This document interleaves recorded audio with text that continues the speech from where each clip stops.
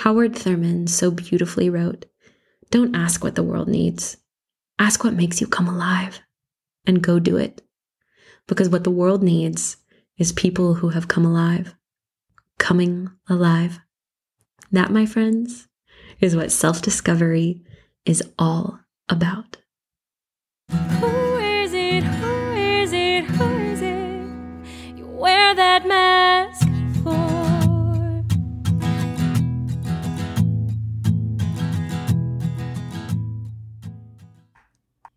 Hello, beautiful people. Happy Monday to you.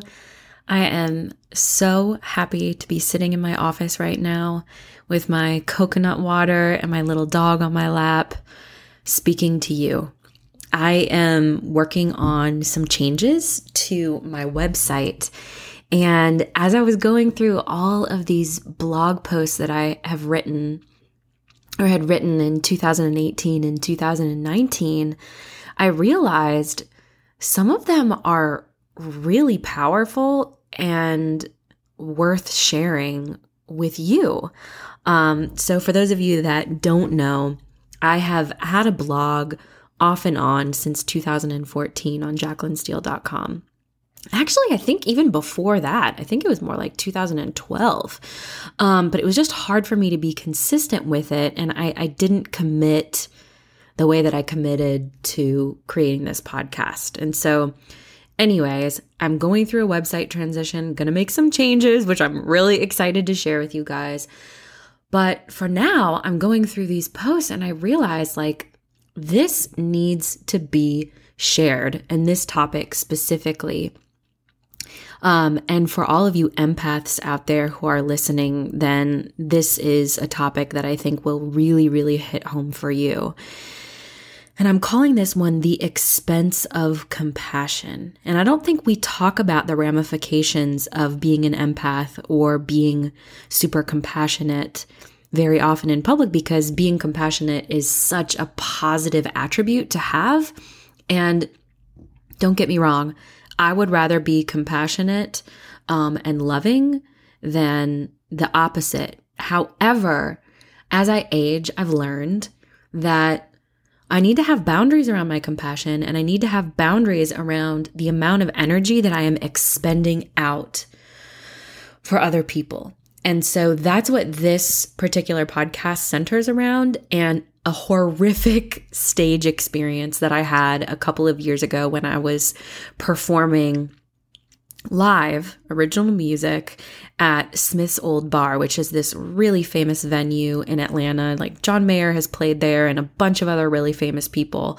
And without giving it away, because I'm going to go into the story, if you stick around, I'm going to talk about what happened in that situation. But before I dive into today's topic, oh my gosh, I'm like so excited. I'm stuttering over my words. I want to do a self-discovery spotlight. And for those of you that don't know what this is, it is me highlighting a member of our self-discovery community who has written a 5-star review on Apple Podcasts. I'm so grateful for these reviews. I read every single one of them. They literally make my day. You taking the time to tell me something about this podcast is just, it means so much to me. And the more positive reviews we have, the higher we are up in the algorithm in all of the podcast things. Again, I'm not super techie. So anyways, I'm going to launch in and I'm going to read this. This is from Mrs. Victor Manuel. And she says, "Jacqueline is so raw and real. I just started listening today, and this is exactly what I needed to guide me lately. I've been feeling lost.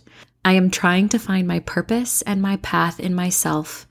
This podcast is wonderful. Thank you, Jacqueline." Well, thank you, Mrs. Victor Manuel. I hope that we can find our purpose and our path together. And I feel like, genuinely, the reason I started this podcast was because I feel like when we know who we are, life gets easier. Our decisions are easier. The way that we treat ourselves becomes more clear. We have more clarity around it because we know what we need and what we want. Relationships with other people become easier as well because we know where we stand. We know how to make better decisions all around. So thank you for listening. And again, I'm just so delighted to be walking this path with you. Now, I'm going to launch into today's topic, the expense of compassion. And I'm going to start it with a quote by Paul Gilmartin. And he said, "Have compassion for others, but not at the expense of compassion for yourself." And when I first read this quote a couple of years ago, it was kind of the antithesis of what I feel like culturally we are taught. Whether we fully recognize it or not, we live in a culture in Western society that teaches us to drive ourselves to the point of burnout. And not only drive ourselves to the point of burnout, but beat ourselves up in the process for not being perfect. And if you are a perfectionist like me, that kind of drive, mindset, cultural, societal conditioning can lead to some really awful, and excuse my language, if there are children around, please plug their ears. It can lead to some really ugly personal shit and ugly ways of treating yourself. And so without further ado, I'm going to launch in and I'm going to read what I wrote a couple of years ago because it still feels so pertinent to me, and I feel like it's going to feel very pertinent to you too. I just finished a run. And as I sit down at my computer to write this, I feel angry all over again. "Oh my gosh, Jacqueline, I just completely fucked up your entire set. Please don't hate me," this person said to me as the lights transitioned and we made our way off the stage. This was my second time playing at a historic and famous bar in Atlanta. The first time, with almost the exact same lineup of bands, we sold out the entire show. "Again, I'm so sorry. I couldn't hear you in the monitor. I want to make this up to you. I just can't believe that happened," this person said again as we made our way backstage. I'm not using a name or gender here because I don't want to shame this person. They simply wanted to play in my set and assist. Their intentions were pure. We hadn't played together before, but I sent them over our set list, and as often happens in live situations, musicians sit in for each other. When the offer came up from this person, I was delighted. Backstage, we were greeted with kind words from other musicians playing that night, but their eyes told the real story. My set, that I had prepared weeks for, wasn't good. In fact, it was the worst set that I have ever played in my time as a musician. Like, ever. This is where I'm going to tie the quote from the beginning of this post into my story. I am not here to blame anyone, and I am not here to shame anyone. But here's the deal. I know myself well enough to know that I have a history of accepting whatever behavior has been sent my way, with the exception of my nuclear family members. I have some really bad tendencies. I say, "Don't worry about it," when I'm burning inside. I apologize first when I was the one wronged. I comfort others when I need to be comforted.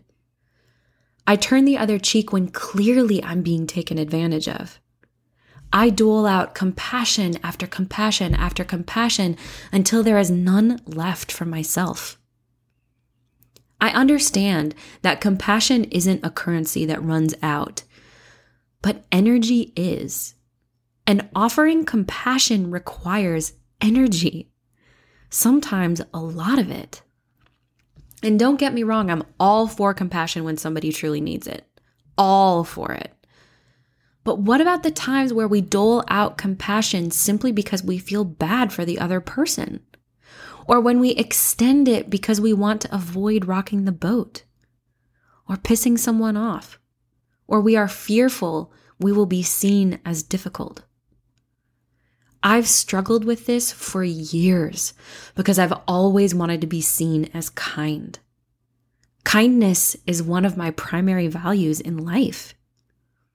But women and men who are listening right now, is it truly kind to extend compassion when it is essentially covering up a lie?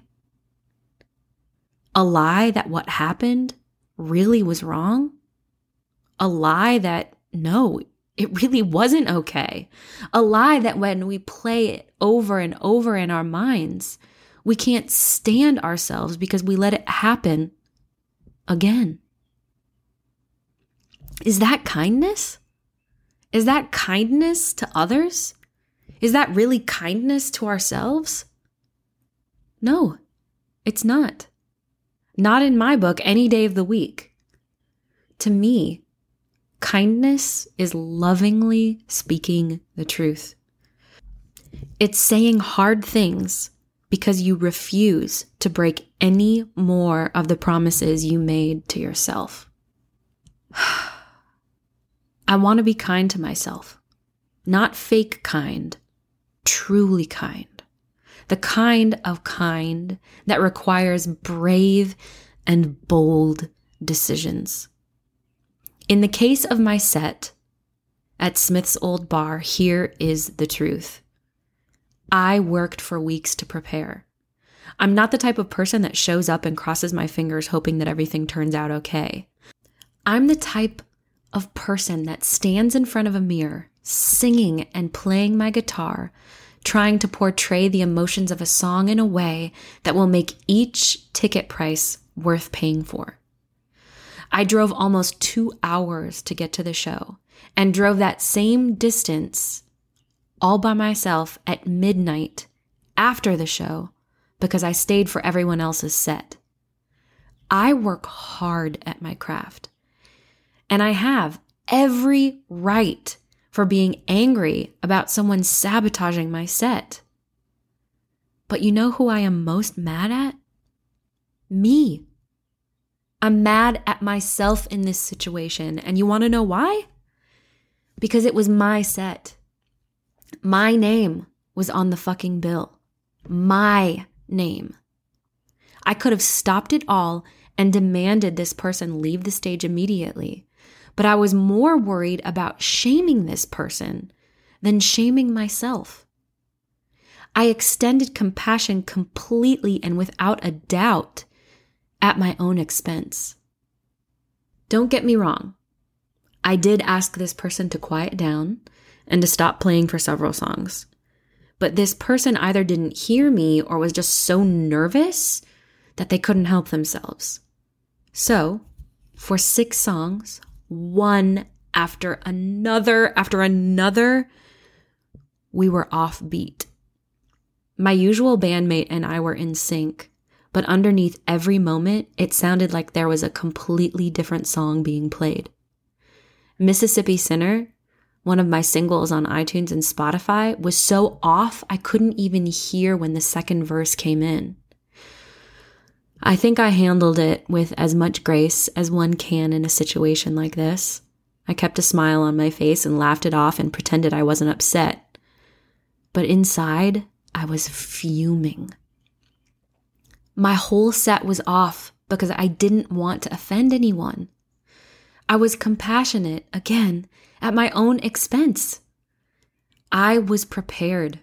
I knew those songs inside and out.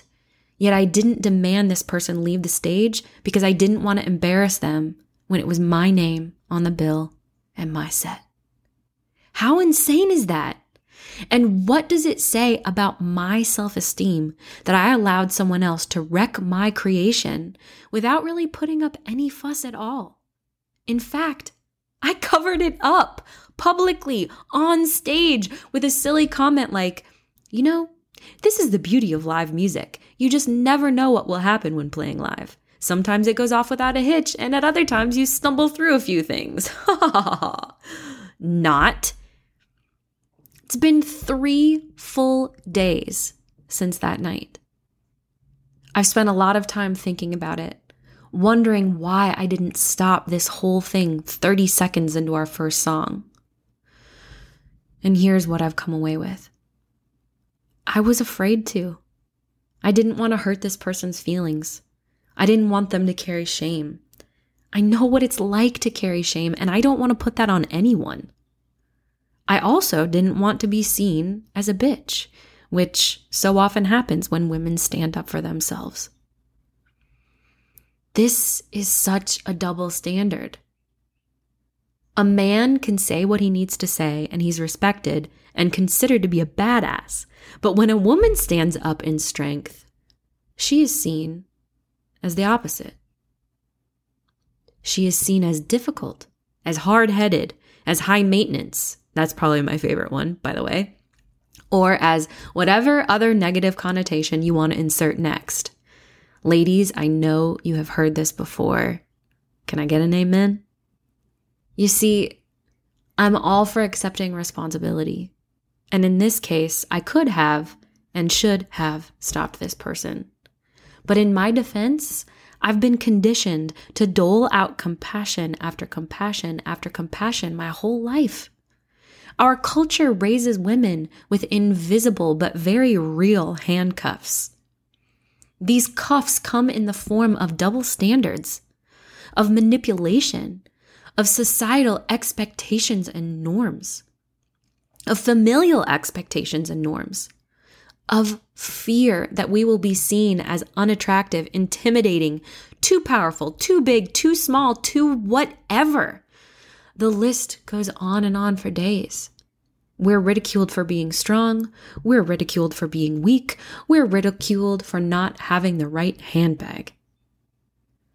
One thing we aren't ridiculed for, though, is being selfless. No. We're praised for being selfless. People love it when we sacrifice our well-being for the job, for the husband, for the kid, for the friend, for the function, for the vacation, for the month, for the year, for the decade, for every day of every month of every year of our entire lives. In fact, the more sweet, gentle, compassionate, giving, selfless we become, the more praise we receive. But you know what? I don't care who gets mad at me for saying this. I don't want to be selfless. I also don't want to be full of myself. What I really want to be is self-aware. To know myself so deeply and to respect myself so much that I refuse to allow my compassion or kindness or innate desire to be of value to others to come at my cost. I'm not so good at this yet, but damn, I plan to be. And you know what else? Yeah, my set I worked so hard on sucked. But the lesson I am walking away with because of it is priceless. You have been listening to Self-Discovery with Jaclyn Steele. For more information or to submit a question, please visit jaclynsteele.com/selfdiscoverypod. On Instagram, I am at Jaclyn Steele, and that's JACLYNSTEELE. And on YouTube, you can find me at youtube.com/official Jaclyn Steele. If you haven't already, please sign up for my High Vibe Thursday newsletter, where I send one email a week aimed at inspiring and elevating your day because you freaking deserve it. You can sign up in the show notes or by visiting my website, jaclynsteele.com. May you go and be big and brave and bold today. Remember that life gets easier when we know who we are. And as always, and until next time, thank you for listening.